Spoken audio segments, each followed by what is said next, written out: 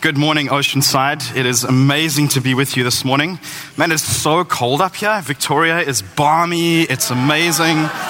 It's seriously, like, you all know. You all know. Oh, it's freezing up here. Wes, are you here? Okay. I love you, Wes. Don't believe a word anyone else says. I love you, Wes. Friends, it's so amazing to be with you here this morning. And what is even more amazing is how many I don't even recognize in this room. And obviously you don't know me. So the cool thing about that is I get a fresh slate this morning. I get to kind of start all over again with you. The rest of you just love me for who I am. Okay? So it's a privilege and it's amazing to be with you here this morning. Thank you for having us. It's not something we take lightly. It is such a joy to be with Oceanside this morning. So Jen and I just send our love. Trinity sends love. They've been praying for you, for us this morning. And it's just fun to be here. So we're going to have some fun. And we're going to jump right in this morning. I did say to Paul and Katie this morning that I'm going to cause some trouble. But I know that you've got opportunity over the weeks ahead to clean that up, so that'll be fine. And Mike, I'm sorry in advance, but we do love you too. I'm going to jump right into to something this morning that I feel like is a word that is for every one of us, and it doesn't matter where we're at in our journey or our walk. And I want to start off in Hebrews chapter 11. It's an incredible story, a remarkable historical account of some amazing men and women, some mighty men and women of faith, courageous, full of fortitude, full of vision, full of a deep revelation of God's love for them because they were motivated to incredible things. And I'm not going to spend too much time reading it, but I do want to start off with Hebrews 11:32, and you can follow with me in that. And as we read this, I'm kind of going to the bottom end of it, but in those 31 verses of Hebrews 11, there are 23 references of this phrase in the NIV, by faith. By faith, so-and-so achieved this. By faith, so-and-so let the fruit of their lives show in this way. By faith, they gave their lives for a cause. And the thing about this is that every one of them had this one thing in common, that they were absolutely captivated and motivated by the love of God. Everything in front of them, everything they did, everything they pursued, everything they gave their lives for was captivated and motivated by the love that God had for them and their revelation of that. And I want to start off with that statement because I want you to end off with that statement this morning. Whatever we do, whatever we give our lives to, whatever we pursue in our lives, let's make sure it's motivated and captivated by the love of God because our lives will never be the same again. And that means we need to get a revelation of and the captivation of the love of God. It's an incredible gift to us. And so Hebrews 11:32 reads as follows. What more shall I say? So after all of these by faith and these amazing examples of these mighty men and women of faith, it says, what more shall we say? I do not have time to tell about Gideon, Barak, Samson, Jephthah, about David and Samuel and the prophets, and who through faith conquered kingdoms, administered justice. I think some of us really need to hear that. God's calling us to administer justice in our world. Who gained what was promised, who shut the mouths of lions, who quenched the fury of the flames, escaped the edge of the sword, whose weakness was turned to strength, and who became powerful in battle and routed foreign armies. Women received back their dead, raised to life again. There were others who were tortured, refusing to be released so that they might gain an even better resurrection. Some faced jeers and flogging, and even chains and imprisonment. They were put to death by stoning. They were sawed in two. They were killed by the sword. They went about in sheepskins and goatskins, destitute, persecuted, and mistreated. The world was not worthy of them. They wandered in deserts and mountains, living in caves and holes in the ground. These were all commended for their faith. Yet none of them received what had been promised, since God had planned something better for us, so that only together with us would they be made perfect. What motivates someone to the point of submitting to being sawn in half, to being fed to lions? So captivated by the love of God, so singularly focused.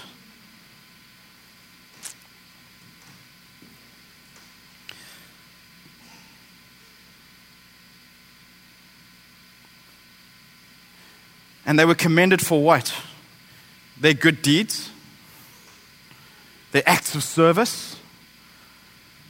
None of that. They were commended for their faith. And Hebrews 11:1 gives us a good understanding and a definition for what that is in the first place. Hebrews 11:1 in the Amplified says this: faith is the assurance, the title deed or the confirmation of things hoped for, but divinely guaranteed. The evidence of things not seen, but the conviction of their reality. Faith comprehends as fact what cannot be experienced by the physical senses. Faith comprehends as fact what cannot be experienced by the physical senses. What a profound statement. The NIV, the one we know more, it says, faith is being sure of what we hope for and certain of things we do not yet see. And when you are so full of hope and so full of certainty, it's got to be motivated by a goal at the end. It's got to be motivated by something other than ourselves. That's the love of God.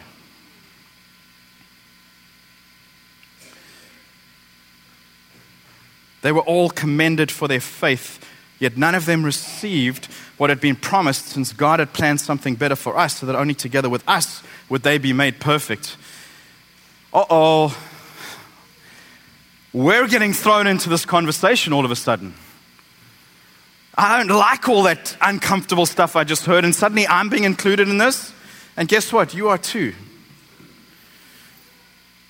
The thing about Hebrews 11 is that it gets followed by Hebrews 12. And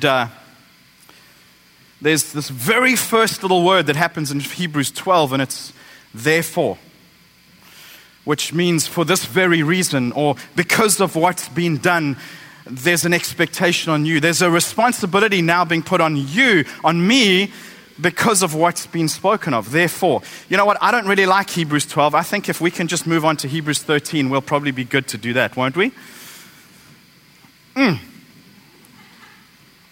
Hebrews 12. Therefore, all right, here it comes. There's a responsibility on you and I now. We have to honor God for the fullness of His word. See, it's a little bit like that great meal that gets put in front of you. There's a steak and there's some great wild rice, and then there's this pile of green things and vegetables and Brussels sprouts and things. Thanks, Katie, for Brussels sprouts last night. They were great. But there's just, we all know we don't really love vegetables. Okay, I might be speaking for myself, but they're good for us and we have to eat them.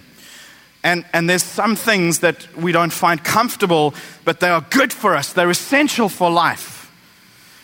And on the back end of Hebrews 11, we're kind of going, oh boy, here we go. And here comes Hebrews 12. Therefore, since we are surrounded by such a great cloud of witnesses, all of these great, mighty men and women of faith, full of courage, full of fortitude, full of vision, full of conviction, we're surrounded by them, looking with great anticipation. What are you going to do with what we've established? What are you going to do? How are you going to step on the shoulders of what we've done and what we've pursued? We want you to succeed. There's this cheering on from heaven. Since we are surrounded by such a great cloud of witnesses, let us throw off everything that hinders and the sin that so easily entangles. And let us run with perseverance the race marked out for us, fixing our eyes on Jesus, the pioneer and the perfecter of our faith. For the joy set before him, he endured the cross, scorning its shame, and he sat down at the right hand of the throne of God. Consider him who endured such opposition from sinners, so that you will not grow weary and lose heart. In your struggle against sin, you have not yet resisted to the point of shedding your blood. And have you completely forgotten this word of encouragement that addresses you as a father addresses his son? It says, "My son, do not make light of the Lord's discipline, and do not lose heart when he rebukes you, because the Lord disciplines the one he loves, and he chastens everyone he accepts as his son." Can we just move to 13 now? Endure hardship as discipline. God is treating you as his children. For what children are not disciplined by their father? If you are not disciplined, and everyone undergoes discipline, then you are not legitimate. You are not true sons and daughters at all. Moreover, we have all had human fathers who disciplined us, and we respected them for it. How much more should we submit to the Father of spirits and live? They disciplined us for a little while as they thought best, but God disciplines us for our good, that we may share in his holiness. No discipline seems pleasant at the time, but painful. Later on, however, it produces a harvest of righteousness and peace for those who have been trained by it. Therefore, strengthen your feeble arms and your weak knees. Make level paths for your feet so that the lame may not be disabled, but rather healed. I want to take a bit of time just to unpack this. I want to start off with this first statement. Therefore, since we are surrounded by such a great cloud of witnesses, let us throw off everything that hinders and the sin that so easily entangles. I want to start off with this statement. Do you know, often and for years, I seem to have remembered that statement was, let us throw off the sin that so easily entangles. And what we forgot is the everything that hinders. Because the sin that entangles is kind of the obvious one. But there are two definitive statements there. And here's the reality of it. There's a whole lot of stuff that gets in the way. Because it says this, let us throw off everything that hinders and the sin that so easily entangles, because it goes on to say that we're called to run a race. And so there comes a time where we've got to just get rid of the stuff. Just throw it off. Oh boy, have I lost you here? Oh, good. I don't want to throw that off right now. We need to get rid of some stuff. And there's just some things that really hinders, because you know what? It's not so cold here after all. And so we've got to get rid of this stuff. And it's hindering. It's in the way. And you know what it says? It says, throw it off.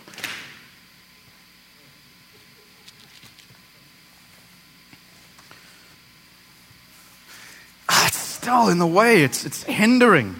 Throw it off. Throw it off. Get it out the way. Oh, it only gets better. It's still in the way.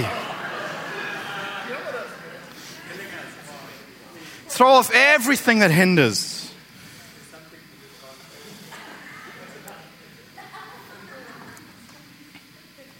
Some of these things are good things.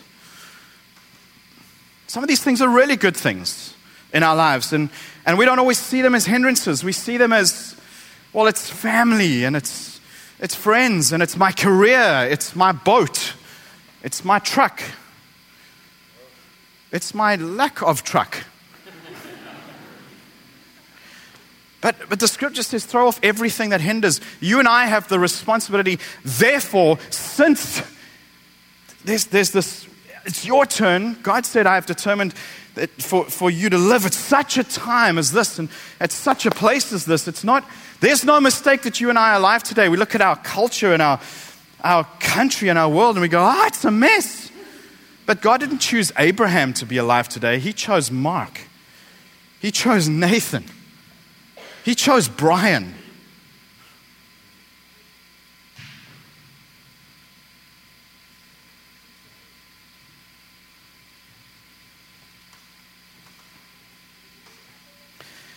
See, the thing is that some of them are really good things, but we've got to throw them off. Other things are bad things. They're really not helpful in our lives. And some of them are like wounds we carry. They really are. We've been offended. We've been hurt. And you know what? I'm legitimately carrying those pains of that. I was wronged. And we have a choice to live the rest of our lives with those scars and wounds, or we have a choice to throw off everything that hinders, because God is able to heal. and to bring closure and to bring fulfillment so that we can throw off everything that hinders. And then you know what happens is there's some things that we need to throw off that hinder that are really uncomfortable in our world. And they are very counterculture. There's some things that are going to get you really uncomfortable that you have to do in front of a horde of people. And you're going to get seriously uncomfortable and you're going to go, oh, I don't want to do that. And everyone's going to start looking at me and throw it off. I've been called to run a race. You've been called to run a race. Throw it off. These shoes might look nice, but they are terrible. And they're not coming undone. You see, sometimes throwing things off becomes really tricky. But throw them off. Get rid of them. And then just when you think you got to a place and it's like, okay, oh Lord. And you know what? You're all feeling really uncomfortable right now, but you're not feeling as uncomfortable as I am.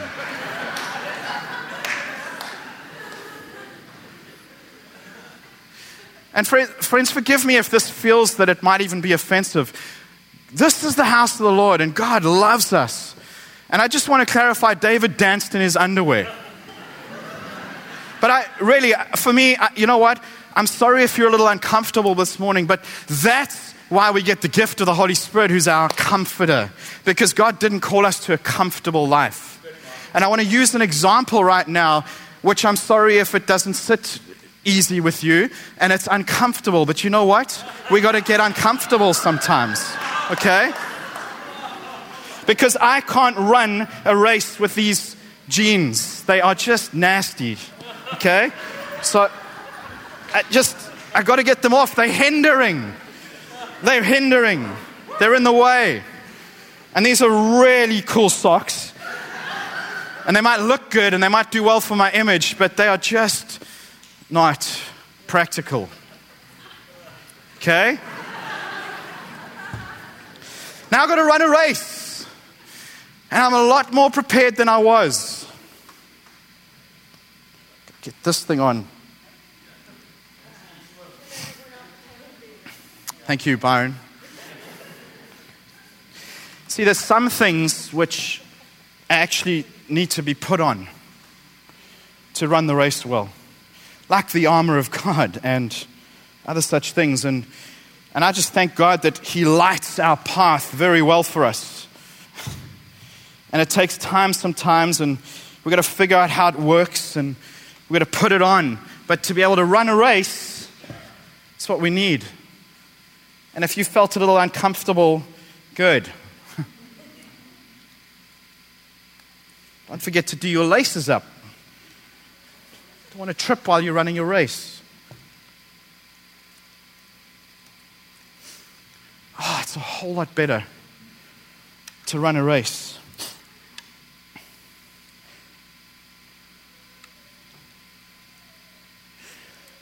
We had a situation in our backyard where we had 2 levels in our yard, and the kids loved playing in the lower level, and the upper level was a great place where we would put a swimming pool.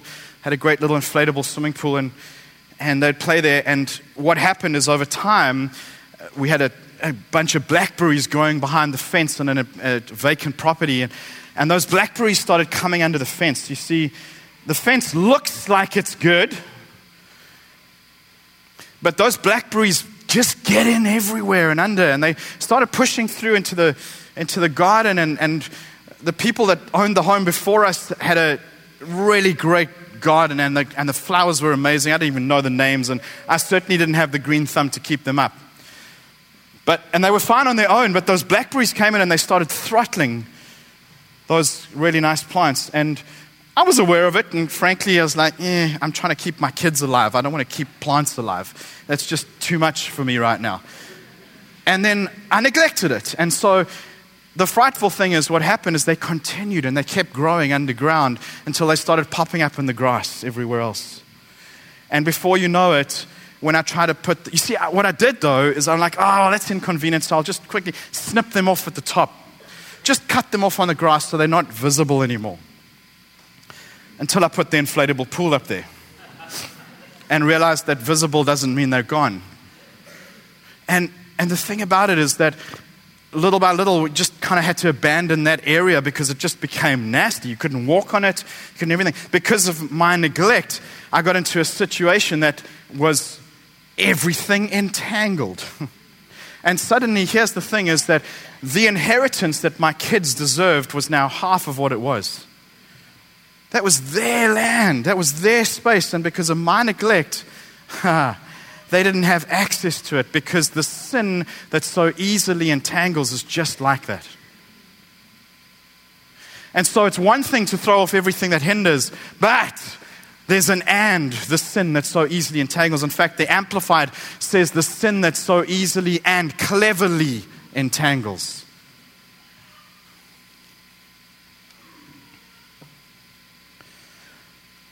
It's a statement that I love. I have to be brave with my life so my kids can be brave with theirs. I have to be brave with my life so you can be brave with yours. I have to run my race with perseverance. I have to have a goal in mind. It carries on, let us run with perseverance. That word perseverance is in there for a good reason, because it ain't going to be easy. The race marked out for us. Here's the thing, is there are multiple lanes. And it's not my job to run your race, even though your race might look really nice. It's my job to run my race. The beauty about running my race is when I look alongside me, you're there with me. And we're running together. But it's your race. Stay in your lane. Don't come in my lane. But run with me. There's a race marked out for every one of us. Fixing our eyes on Jesus. Fixing our eyes on a goal. Who's the pioneer and the perfecter of our faith. It says that in the Amplified, it says, let us run our race with perseverance and fix our eyes on Jesus, looking away from all that will distract us. For the joy set before him, he endured the cross, scorning its shame. He sat down on the right hand of the throne of God. Jesus had a goal and he had a race.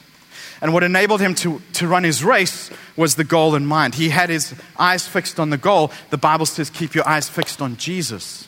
The only way that motivates to persevere, the only way that motivates us to get through this, because it's a race marked out for us, and it's the most incredible possible journey we could ever hope to live on the face of the planet.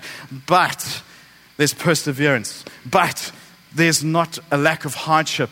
There is a sense of run the race, keep your eyes on the prize, keep your eyes on the goal. Consider him who endured such opposition from sinners so that you will not grow weary and lose heart. By implication, there's a good chance you're going to grow weary and you're going to lose heart. Consider him. Look at Jesus. Look at what he endured so that you will not grow weary and lose heart. He endured such opposition. There's a word that we don't want to hear right now, do we? Because when I started getting a little uncomfortable here and you got a little uncomfortable, that's where opposition rises up. I'm currently spending time with a few people in our city, in our community, that are facing up to some really tough challenges in the workplace. And they're actually being held to account for living radically generous, kingdom-focused lives because their world cannot have a platform. There's no place for that. There's no grid for them to live radically generous, kingdom-focused lives. And so there's got to be something suspicious behind there. And people are facing some serious things because they are radically choosing to live a Christian life and uncomfortably get themselves into their race.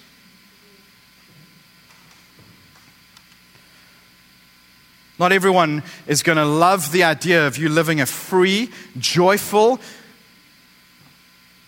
vision-filled life that counts. And when you encounter opposition and when you encounter jealousy, don't be surprised, but face forward and win the prize. In your struggle against sin, you have not yet resisted to the point of shedding your blood. I think there's an incredible thing. In the Garden of Gethsemane, Jesus the Bible records that Jesus sweated blood. And when you look at the medical conditions around that, the doctors quote that the most likely cause of that was extreme anguish. Jesus, fully God, yet fully man, was faced with such opposition. Can you imagine what he was dealing with, that he sweated blood? And the point is this, friends, if we have our eyes on the goal and our eyes on that and we're captivated and motivated by the love of Jesus, actually everything falls into comparison with that.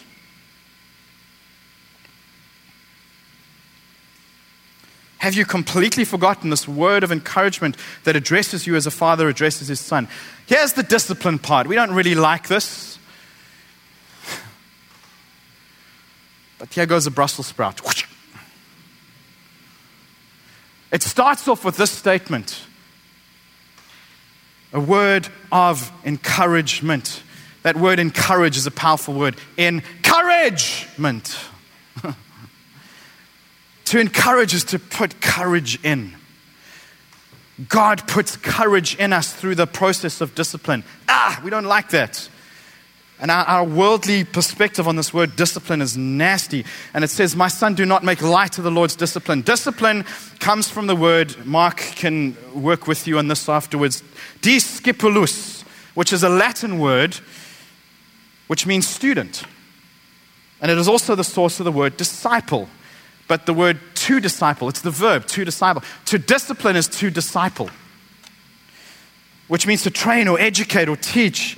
The primary goal of discipleship, we know in our faith, is to become more like Jesus. And discipline's main purpose is encouragement.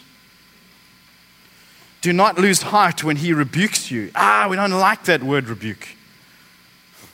First you get a buke, then you get a rebuke. You know, the root of that word rebuke is a stern reproof. We don't really have that word in our language, but that's the root of it. And the word reproof is defined as this. It's a kindly intent to correct a fault with a better future in mind. That's the rebuke of God, a kindly intent with a preferred future in mind. That's godly discipline. That's godly discipling. Take that word discipline and put discipling in. That's his heart for us. Because the Lord disciplines the one he loves, and he chastens everyone he accepts as his son. Chasten is another word. We're like, how many of us even know what that means? But what it simply means is education or training with nurturing correction and instruction. So whatever way we look at all these different words that the Bible chooses to use, we can't help but keep coming back that it's discipling for the purpose of a better future. That's God's heart for us.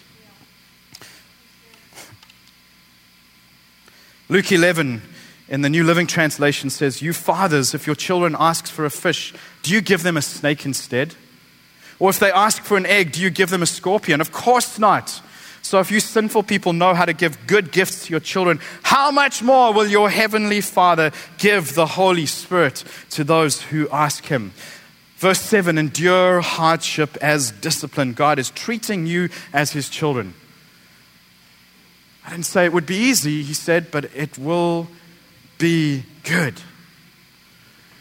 You know, I'm just captivated by the story of the exodus of the Israelites out of captivity in Egypt and into their promised land. And it's really a story of our own journey. We're in captivity before we accept the salvation of Jesus. The Bible says we're slaves to sin. And then there's this incredible moment of release, and the Bible says we become a new creation. The old is gone, the new has come. I'm no longer a slave to sin, I'm a slave to righteousness. Sin has no hold. For the first time in my life, I have the potential to break the pattern of sin in my life, which is why I can get rid of the sin that easily entangles. There's hope.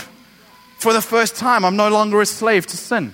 And that's the Israelites coming out of Egypt. And then they come into this journey and they have to run their race.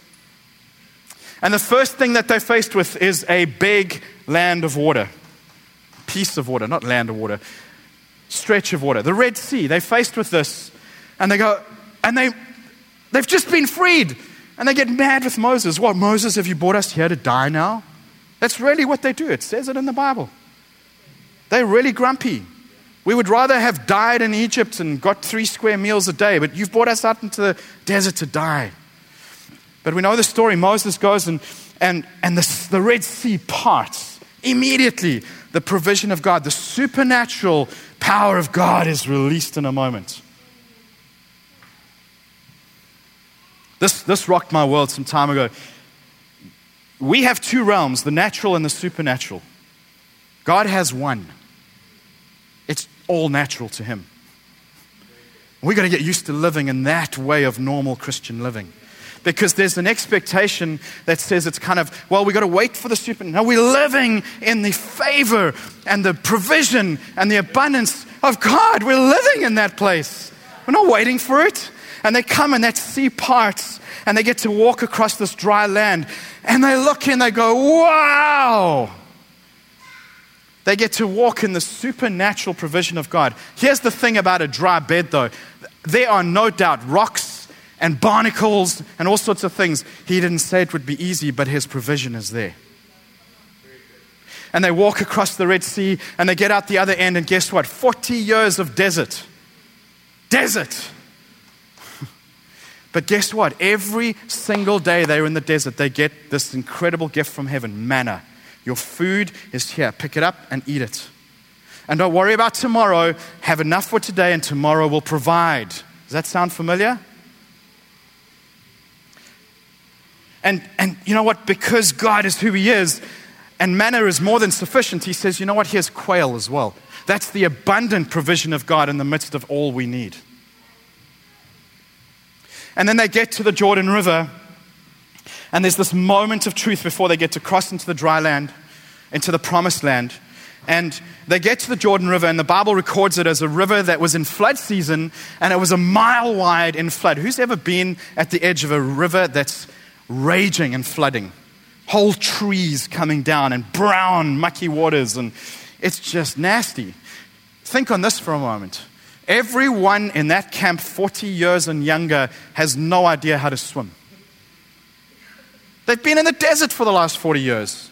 And if you've ever seen pictures or if you've been to Israel, I was shocked when I had the privilege of being there once. No, the Jordan was like, I could have almost jumped across it. And I'm going, God, why didn't you bring them where they could have just hopped across?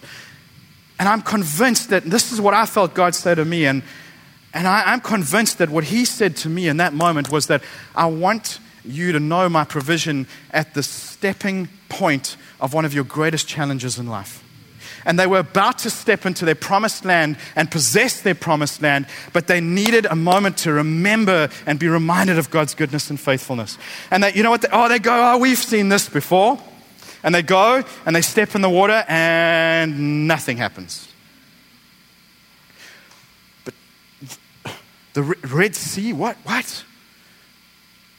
See, it was different this time. God's provision is always there, but it doesn't always look the same.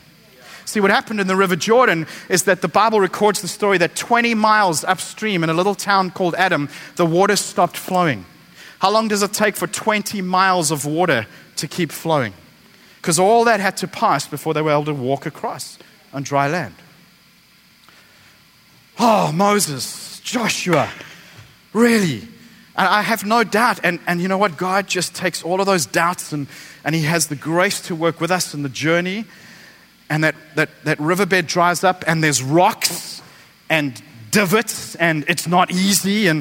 But what's anticipated, and the scholars think it was around 2.5 million people had to cross, and they get into their promised land, and the first thing that happens is the manna and the quail dry up. That was the provision for that portion of the journey. Now they walk into a land of milk and honey.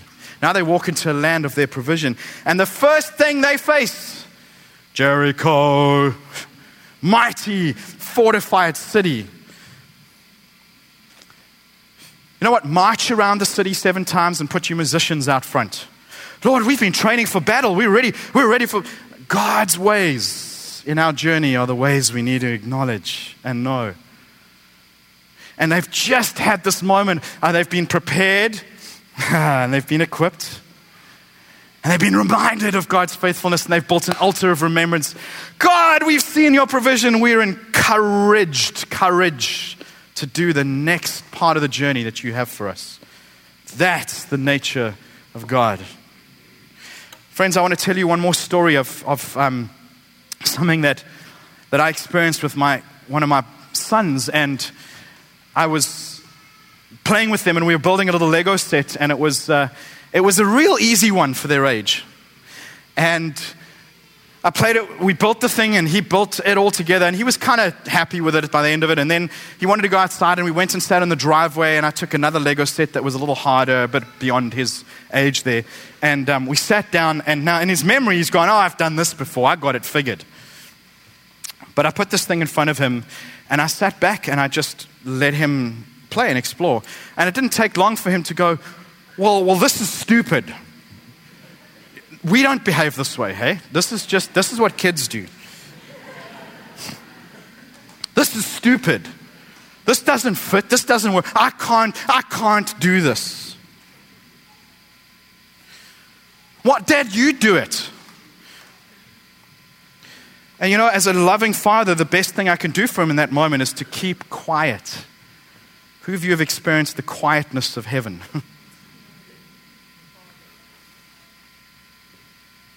And so, inside of me though, I'm wrestling. I just want to rescue my boy. But I know that's not the best thing for him now. I know that I know he can do it better than he knows it himself. We need to hear that, some of us today. And so what happens is he starts to build it, and you know what? That little accomplishment with the easy Lego set earlier was nothing like the accomplishment of that set. And he got it, and he did it. And you know what he said? Dad, look what I did. Every now and again, I gave him a little something, a little pointer, a little this, a little that. And sometimes along the journey, let's remember who our Father is. And so he does this and he accomplishes it. And I'm so proud of him. And that's the Father in heaven. He is proud of us when we accomplish the things that he's put in front of us sometimes. And then all of a sudden he's bored, he's moving on, and he jumps to his feet and he starts booting it for the road. My father's sight sees this, a car coming up at the same time. And in a split second, with no thought whatsoever, I reach out, I grab his arm and I yank him back. And I literally bruised his arm in the process. And he looks at me and he's mad. What did you do that for? That hurt. I'm going to tell Mom.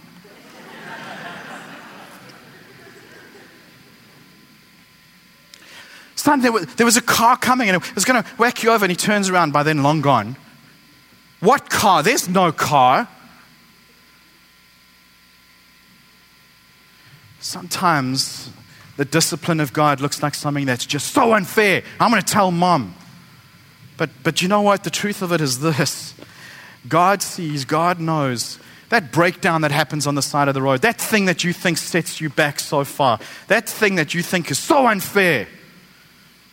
What is God seeing in the journey that we don't? So when we run our race, and when you run your race, we need to have the faith and the courage and the patience and the fortitude and the goal and the prize set before us to know that God has a purpose and He has a plan and He loves us. He's captivated by us. Fix our eyes on Jesus, the Bible says. Fix our eyes on Jesus. I'll wrap up with these 2 points. We have to know our why. We have to know and have a goal and a vision for our life. And I want to challenge us today. In order to be able to run your race, you have to know your goal. What has God called you to? There's scriptures in the Bible, and the NIV's got one subsection that says, make your call and election sure. And I want to encourage you that if you know that today, run your race. Get on and run your race. For the world's sake, for God's sake, for my sake, for your children's sake. Run your race. If you're here today and you go, I don't really know, and I don't even know Jesus. I got good news. You're in a house today where people know Jesus and they would love to introduce you to Him. And it's going to be the best thing you've ever done in your life. And if you don't know what your call is or your vision, and you're kind of floating through and you're kind of going, well, I don't know what to do.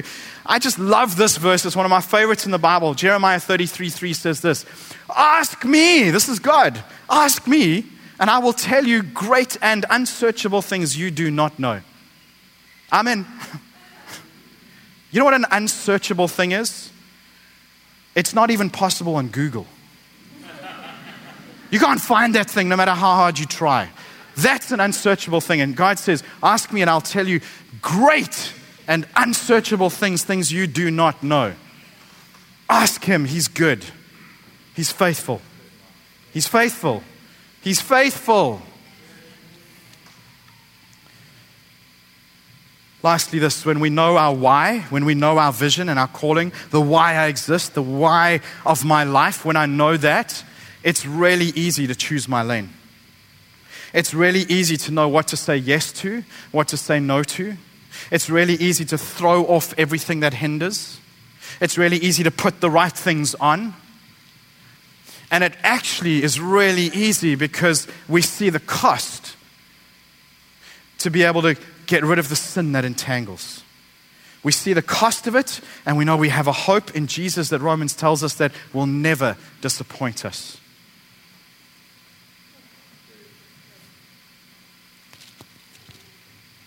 Right at the end of his life, Paul says this to Timothy, his son in the faith. He says, I have fought the good fight. I have finished the race. I have kept the faith. And my challenge to us, church, today is, will we be able to say the same for our children? I have fought the good fight of faith. I have run the race. I have finished. God bless you.